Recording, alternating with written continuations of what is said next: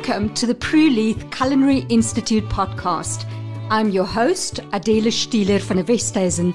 Join me as we explore the fascinating world of food through interviews with chefs, chefs in training, farmers and producers.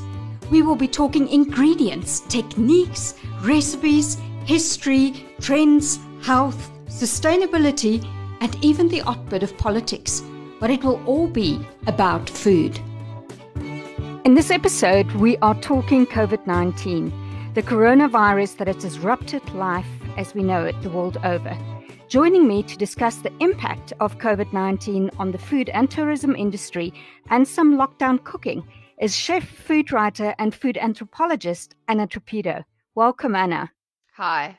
Just to start with, and I think we need to give this conversation some context, the number of infected persons in South Africa are 1,845, with 18 confirmed deaths. Globally, almost 1.5 million people have been infected and 88,538 deaths have been reported. In China, the origin of the outbreak, life seems to be slowly returning to some form of normality where the 3 months of lockdown have been lifted. And then in Italy and Spain, there seems to be a declining number of deaths and infections. But at the same time, the US seems to be experiencing increasing deaths and infections on a daily basis. So this is more or less the background against which we are having this conversation in this episode. For South Africa, and perhaps one of the hottest debates seems to be what is essential. Some economists are asking for the concept to be scrapped because they're saying all business is essential. Why has this been such an issue? Essential is such an interesting idea, isn't it? That, beyond the very basics, oxygen, food, water, safety, shelter, healthcare, beyond that, that's what we need to live. Everything else is about, it's an existential concept, isn't it? That what do we really need? That what we need tends to be defined, or what we think we need tends to be defined by our kind of cultural context. So, when one looks at what different societies have defined as essential services and essential things that you're allowed to leave the house during lockdown to collect, they're very culturally distinct. That in France, for instance, specialist wine shops and specialist cheese shops have been defined as essential. That in Connecticut, gun shops have been defined as essential. In California, marijuana dispensaries have been defined as essential. That, those are clearly very distinct ideas. In New Zealand, the Easter Bunny and the Tooth Fairy have been put onto the essential services list. So clearly what we think of as essential or non-essential is a product of our cultural context. That I think what's been interesting in South Africa is the sort of the moral slant that's been put on essential and non-essential, that the prohibition on sales of alcohol and tobacco are, clearly around trying to say what sort of society do we wish we were? How do we want to come out the other side? And those are moral judgments that are not necessarily helpful. In terms of defining what's essential and what people can leave the house for. People are already afraid that there's a whole range of uncertainties, that in such situations you cling to your culture, that you cling to the material manifestations of that culture for comfort. So if you get it wrong, and if in defining essential, what governments do is they manage to alienate people by separating them from their sources of comfort. If you just make people feel that the government is taking away the very things they need to feel safe, there is a potential that what you do is that you alienate to such an extent that people stop following the lockdown rules. If you say to French people, you can't have cheese and wine during the lockdown, then they take that as a personal attack on who they are, and they're much more likely to be belligerent and go out and do all sorts of other unsafe things. So really defining what is essential it is about, I suppose it's in that very classic "we are what we eat" sense, isn't it? That what is essential is what will keep us feeling safe in what is objectively an unsafe situation. You've mentioned the sales of alcohol, and Bheki Cele, our police minister's wish for his birthday was that alcohol should be outlawed permanently. He certainly was playing for the cameras when making that comment, but it did receive quite a bit of consideration from the media and questions of what would indeed happen if this came true. Well, firstly, I think one has to remind Bheki Cele that the lockdown is not like for him personally, that he's not allowed to create a wish list as to like what he would like for himself to come out of this.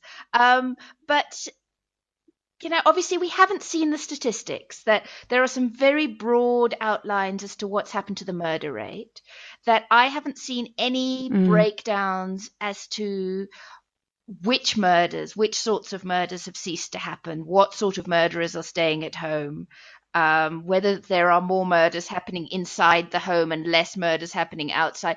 I think that those figures are at the moment too unclear for us to say anything definitive. That, from my sense, first of all, at a broader South African level, alcohol is undoubtedly a huge problem in South Africa, socially, economically, in terms of the kind of healthcare cost that it brings on various levels. But actually, already, when you look at the figures, at least 60% of South Africans define themselves as completely teetotal, that they don't drink at all.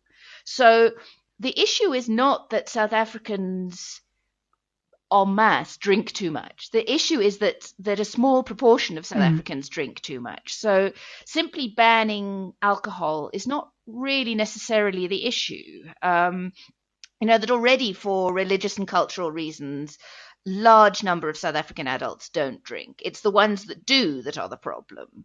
That certainly in our house, what the lockdown has done in terms of alcohol is, first we drank the good wine.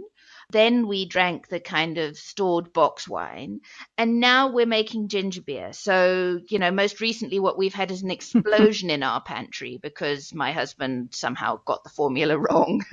And so we're just like sticky mess. Shay knew it's just a bit sticky. That in terms of the cigarette ban, what I've found intriguing is that it's a ban on tobacco products. And all the discussion has been around cigarettes.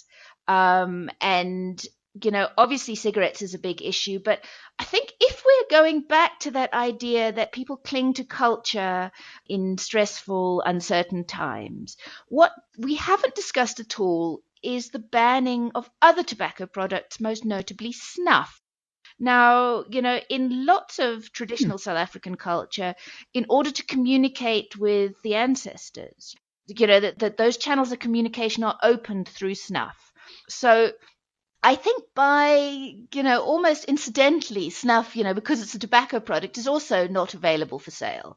So we've cut off all channels of access to ancestral wisdom at a point where we could really do with all the wisdom we can get. And, my sense from talking to people who do communicate with ancestors is that most often that wisdom is at its most helpful when you are dealing with issues that people in the past had dealt with.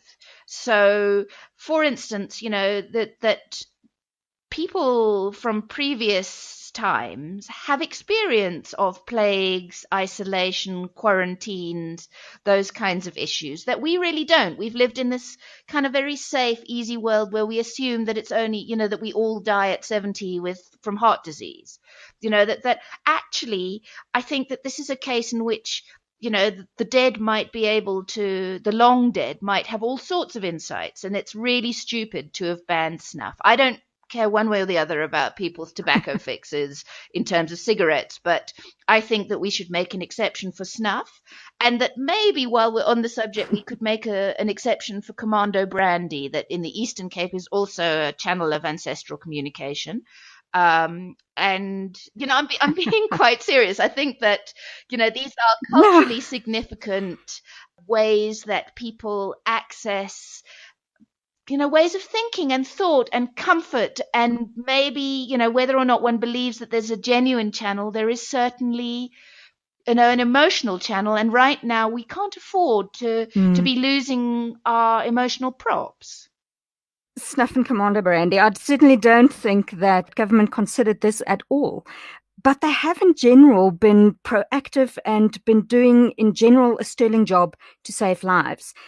But the new regulations are confusing. According to a policy brief from the Institute for Poverty, Land and Agrarian Studies, PLAS, we should be very concerned about food production during this time. And what exactly are the major issues here? Look, I think, first of all, one has to say, and compared to other people's governments and leaders around the world, actually, gosh, haven't we done well? And I've been very impressed with the humility that, in that first announcement of the lockdown, the president said, we're going to make mistakes and we will, correct as we go along. And they've done that, that there has been a real willingness to say, okay, the legislation around hawkers isn't quite working. Let's adapt it. Let's see how we can modify and change. I think that that's been quite impressive at a leadership level. That what has happened in terms of, that both farming and food suppliers are on the list of essential service providers. But quite often, the way that that's been implemented on the ground has revealed a series of assumptions and prejudices that we all carry all of the time. That, for instance, small farmers, whether those be, relatively small farmers within the formal sector, or even, people who herd cattle on communal land or food gardens at township schools or whatever, all of those people technically fall within the definition of small farmers. And yet, the way that it's been implemented on the ground from the police and the army is there have been lots of reports of, people who are attempting to push a wheelbarrow full of spinach in Tembisa from their food garden to the spaza shop on the corner, that is a supply chain, that nobody is stopping the supermarkets going from the big kind of agribusiness farm to the warehouse in a refrigerated lorry, that's being understood as a food supply chain between agriculture and food selling. But when those other methods that, for instance, I know that in the Western Cape, a big issue has been that small West Coast fishing communities, that the way that they then get fish, which is a very good source of protein, to communities on the Cape Flats, is that there's a man with a bakkie who sells fish off the back of the bakkie with a snook horn and drives around the township. Those people have been stopped. That's not been recognized as a valid supply chain. That the idea that the police and the army seem to have in their heads is that a farmer is a white guy in a short-sleeved shirt with a refrigerated trolley and thousands of hectares of land. So, that's about assumptions we make about who is and who isn't a farmer. And that confusion, I think, has hit small farmers very hard, especially as, those small farmers, they don't feed into the supermarket chains. They're not selling to those people. They are selling to, for instance, hawkers and restaurants, both of whom have been prohibited within the terms of the legislation. So if we're not careful, what will happen by default is that our assumptions will result in a situation where, big agriculture and big supermarket chains consolidate their power on the food supply. And we come out the other end with our small farmers and our small food producers very seriously damaged, if not completely destroyed. And there's actually no reason why that has to happen, that, we are somehow assuming that the supermarkets will swoop in and save the day. And they have done a terrific job, and, that nobody is questioning that. But we can actually build small suppliers into the solution, that we have to shape build the shape of the recovery into the shape of the crisis management. So there is no reason why the small market gardeners, for instance, can't be commissioned to be part of the emergency relief supplies. That doesn't all have to come via the big supermarkets. But at the moment it is, that just because we haven't thought it through. And that's why, that it's great that we've got a leadership that's saying, tell us what's not working and let's try and make it work better. Yeah, exactly. Because this would be such a tragedy, as there've been recently so many fantastic projects that are exactly aimed at trying to build up these small farmers and community gardens. And, we've also, as restaurants, been involved in some projects trying to get them on board and trying to change the system. And that would perhaps be, tragic, as we say, if that were to happen. I know that it will sets us back, so that we've spent the last 10 years sort of promoting small heritage ingredients and, those sorts of ways of doing business with small producers who do interesting, delicious things with culturally specific foods. And then just to lose all of that would be awful. Devastating, especially for me as a chef, thinking about menu planning. If I am stuck once again only with selections that one can also buy in a supermarket, I would be devastated. Absolutely. And I'm moving on from food production to those who serve it. The prognosis for our restaurant industry post-COVID-19 globally is not a very good one. Before the lockdown, there were already some serious restrictions on restaurants, and some of them were really, really fighting hard to stay open and make a last bit of money. What were some of the most impressive innovations that you've witnessed in these last days before lockdown? Look, I think, first of all, all sorts of people tried in the last minute to try and change their business models, so that restaurants that had previously been their model had been that it's people eating in the restaurant, were, attempting to see how they could work with deliveries so that it would be food from a restaurant rather than food in a restaurant. And I think that what quite a lot of them realized, I'm not wanting to sound too gloomy, is that, while at the beginning there was a lot of enthusiasm and, focus on trying to see how much those models could be changed, that what a lot of people realized is that it's enormously costly, that if your business is set up to do one thing, to suddenly change to try and do another isn't, there's a whole range of costs that you hadn't factored in, that, the delivery costs, for instance, that the menus are not necessarily suitable, that restaurant food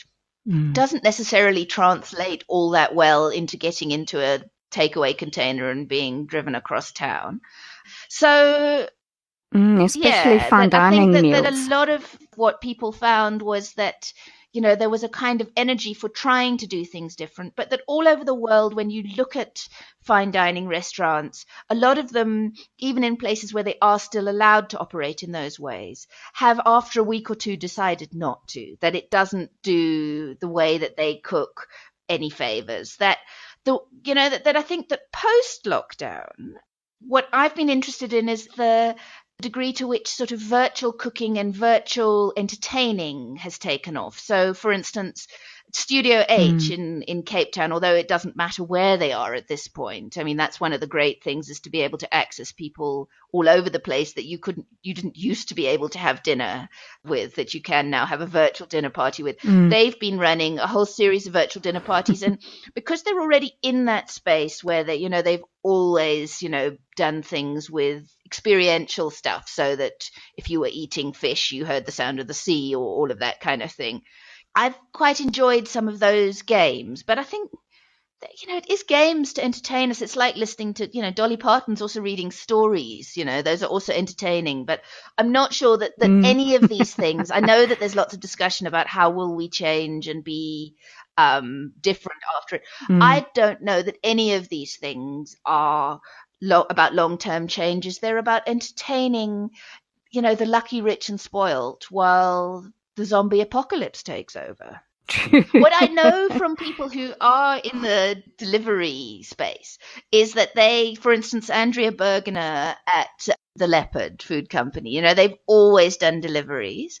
And she says that she thought everybody would be ordering sort of immune boosting healthy things, and she has a bit of a speciality in that zone anyway. She says all they're ordering is chocolate brownies and macaroni cheese, you know, that comfort food. Yeah, that there's no sense that people are preparing for a long-term future. They're just saying, well, I may as well have a brownie and some more macaroni and cheese. Sort of last meal thoughts. Yeah, it's sort of that maybe what we should be looking at is, that website that will give you the last meals before execution in Texas prisoners, that maybe that's where we should be looking for inspiration. That Yeah, probably lots of brownies there as well. And looking at this impact, we wouldn't be able to say that COVID-19 have ruined a perfect industry in South Africa. Our South African hospitality industry already went into this crisis with a compromised immune system. Apart from the economic challenging times that we've been in, we have seen load shedding. There have been less tourist arrivals, especially for Cape Town restaurants, a weakening rand, increasing food costs. All of this have made it an incredibly challenging space to make money in recent years. How do we come back from this? Yeah, I think, it is important to recognize how bad the last 2 years have been, especially in the fine dining space, especially in the Western Cape, for all sorts of people. That I do see, absolutely COVID has been the straw that's broken the camel's back, but there have been quite a lot of fine dining chefs who are now crying COVID for their collapsed businesses, who were so near the edge anyway. Yeah, I think it's important to recognize that we were in a very serious crisis before that, and that part of that, was probably around, the fine dining, especially Western Cape people, were very focused to the international tourist trade and were very uninterested in locals, and especially things like Brexit that have just, long before they were in lockdown, the English were simply staying at home because they were waiting to see what was going to happen, that there were all sorts of other sources of anxiety. So the world was already an uncertain place, and that this has simply, it really has been, an enormous blow. That we absolutely need government support and for governments to recognize the role of material culture and intangible culture in promoting the kinds of industries like tourism that really create long-term sustainable jobs. But that we needed that before. What we need is all the things we always needed, only more so. Yes. There has been quite a bit of criticism after the recent budget speech. Obviously, it was before our lockdown. But what has been the budget for tourism, saying it's not enough to do what we need to do? Do you think that post-lockdown we might see a greater contribution from government? There are many areas to help, but what can hospitality and tourism expect? My sense is that we're going to be in a dire economic situation, and there will simply be less money all round. And, that's not just COVID, that those are long-term economic processes that, ratings downgrades are, again, in themselves simply a manifestation of the decade that came before.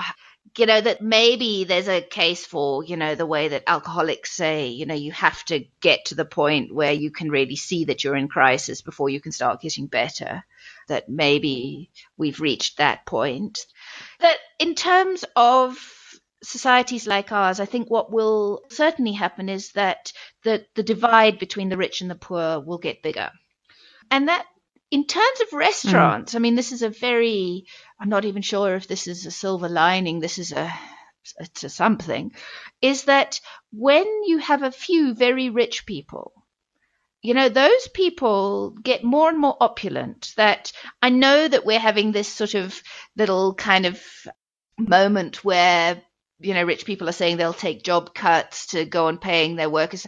I don't know, maybe I'm just being the prophet of doom. I don't think that will go on. I think that ultimately what will happen is that the poor will get poorer and a very small rich will remain rich and get richer, so that what we'll lose is our middle class, which is bad news for bistros. It's not necessarily bad news for fine dining, that maybe what we get is a few very opulent things happening at the top. Yeah, that's not a good thing, but it's a thing. And there are many predictions about how COVID-19 will change the world. Everybody seems to be looking into their crystal ball and coming up with a theory. And although everything might not change, how do you think this will change restaurants and dining?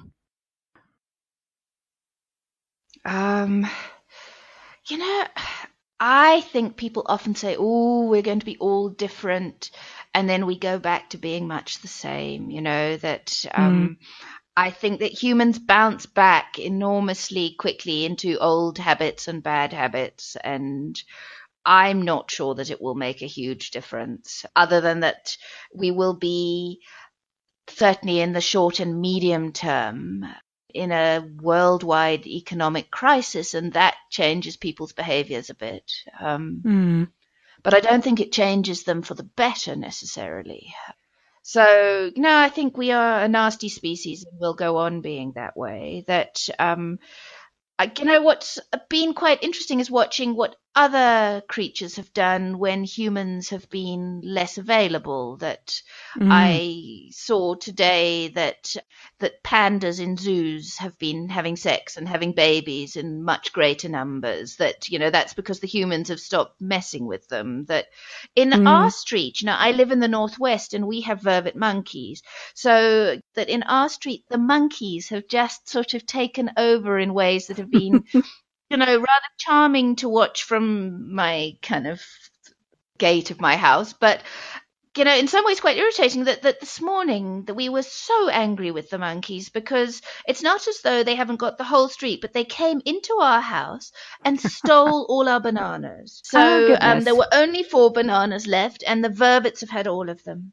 So we had exploding ginger beer, and the monkeys stole the bananas.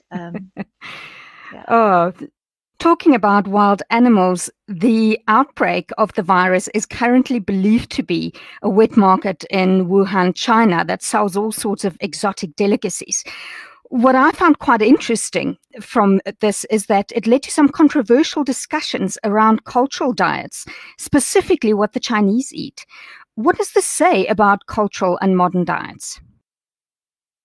Well, look, I was reading up on, the origin story, and that's what it is, in the same way that, creation myths are a story, that there's very little evidence that wet market was the source of the original mutation, that it's just as likely that, the scientists are saying it's just as likely to have come through bats, or that the mutation simply happened within humans.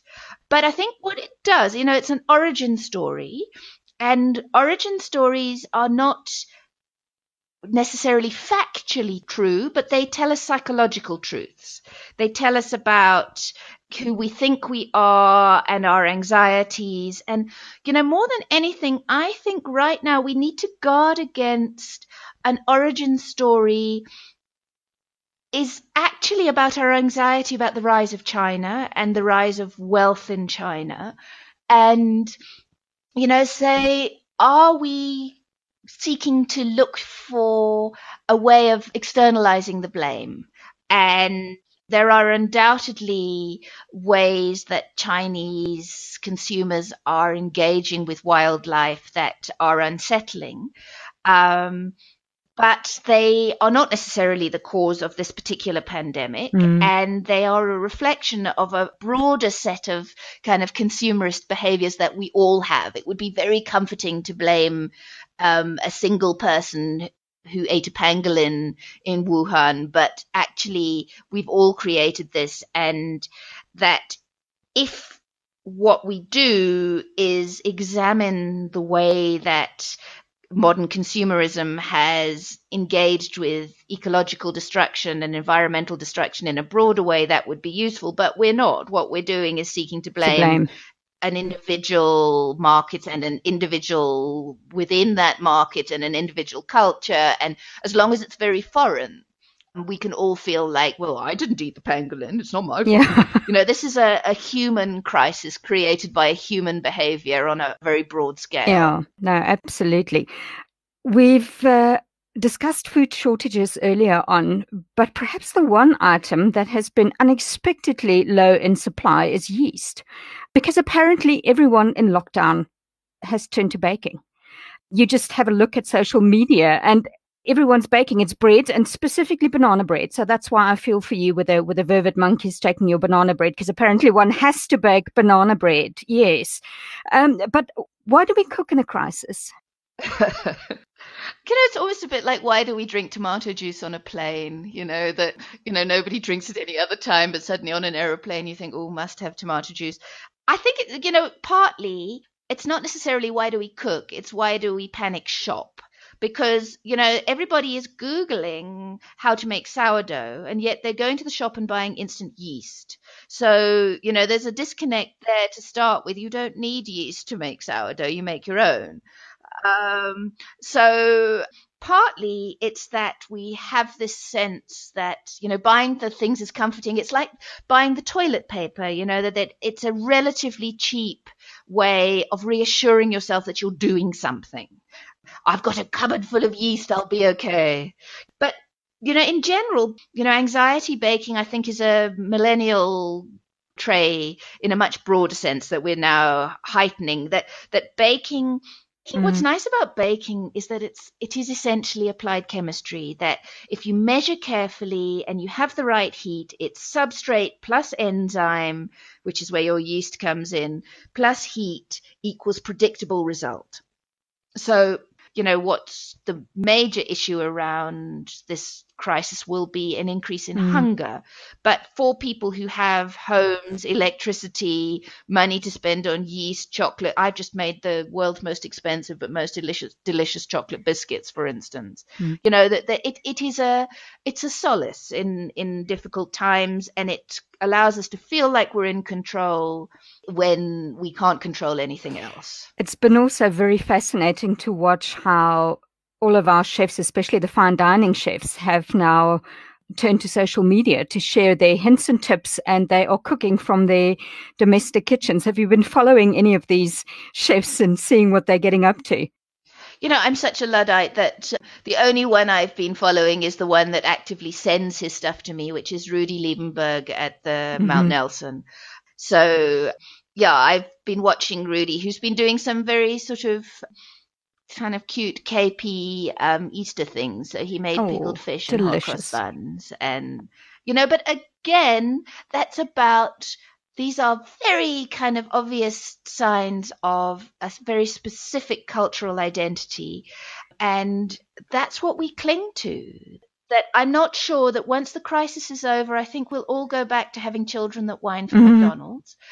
That we reach for kind of our cultural cues in a crisis, and then we abandon them again when we're feeling safe. I think perhaps one of the best examples that we've seen on the Prue Leith Facebook page and social media, our chefs are also, like all other chefs and people at home, cooking their hearts out at this stage, and they've been sharing some of their recipes, and the recipe that has had the greatest response has actually been whiskey and ginger sousklakies, and the comments of people just remembering their sort of heritage, and I don't know, maybe it's got to do with the fact that there's whiskey but it was fascinating to see how people are all of a sudden remembering their domestic science classes and, their mother's recipes. And I think it may be one of the most cooked recipes from our site at this stage.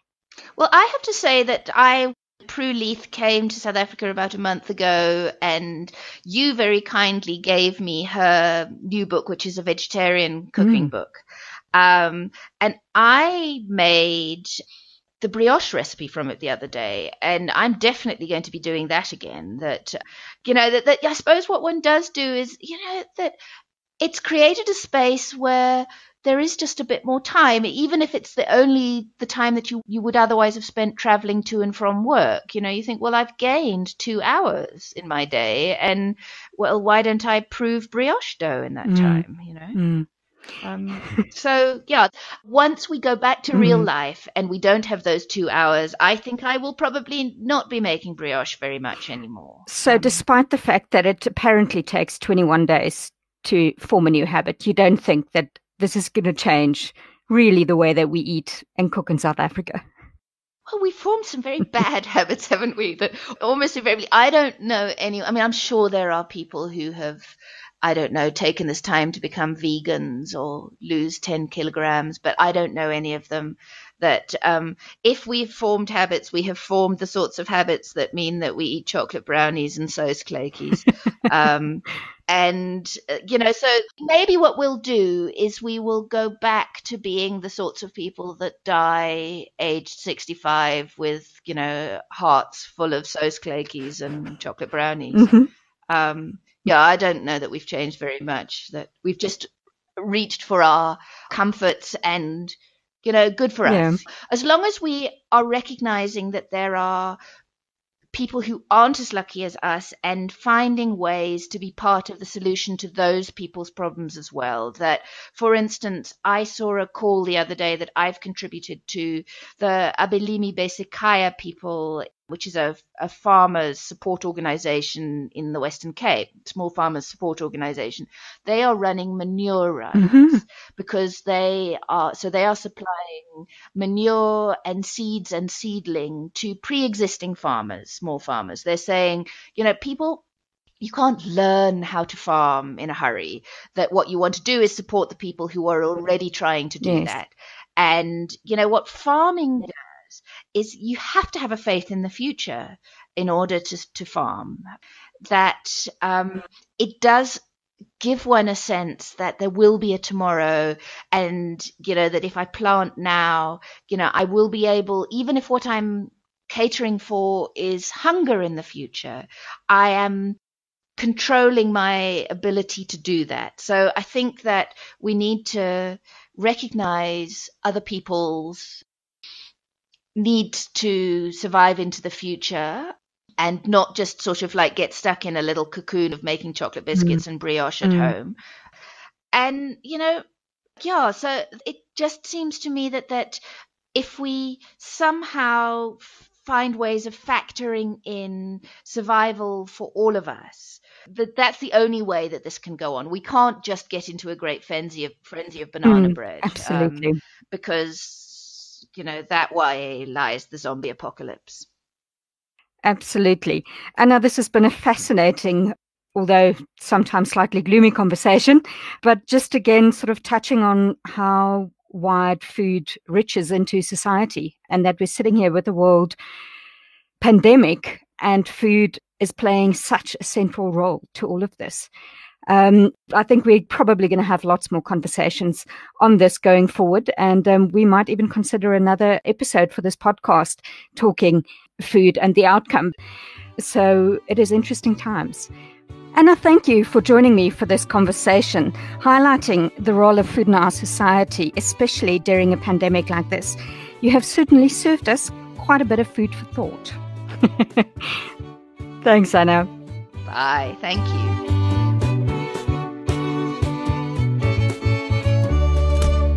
You've been listening to another episode from the Solid Gold Podcast Studios.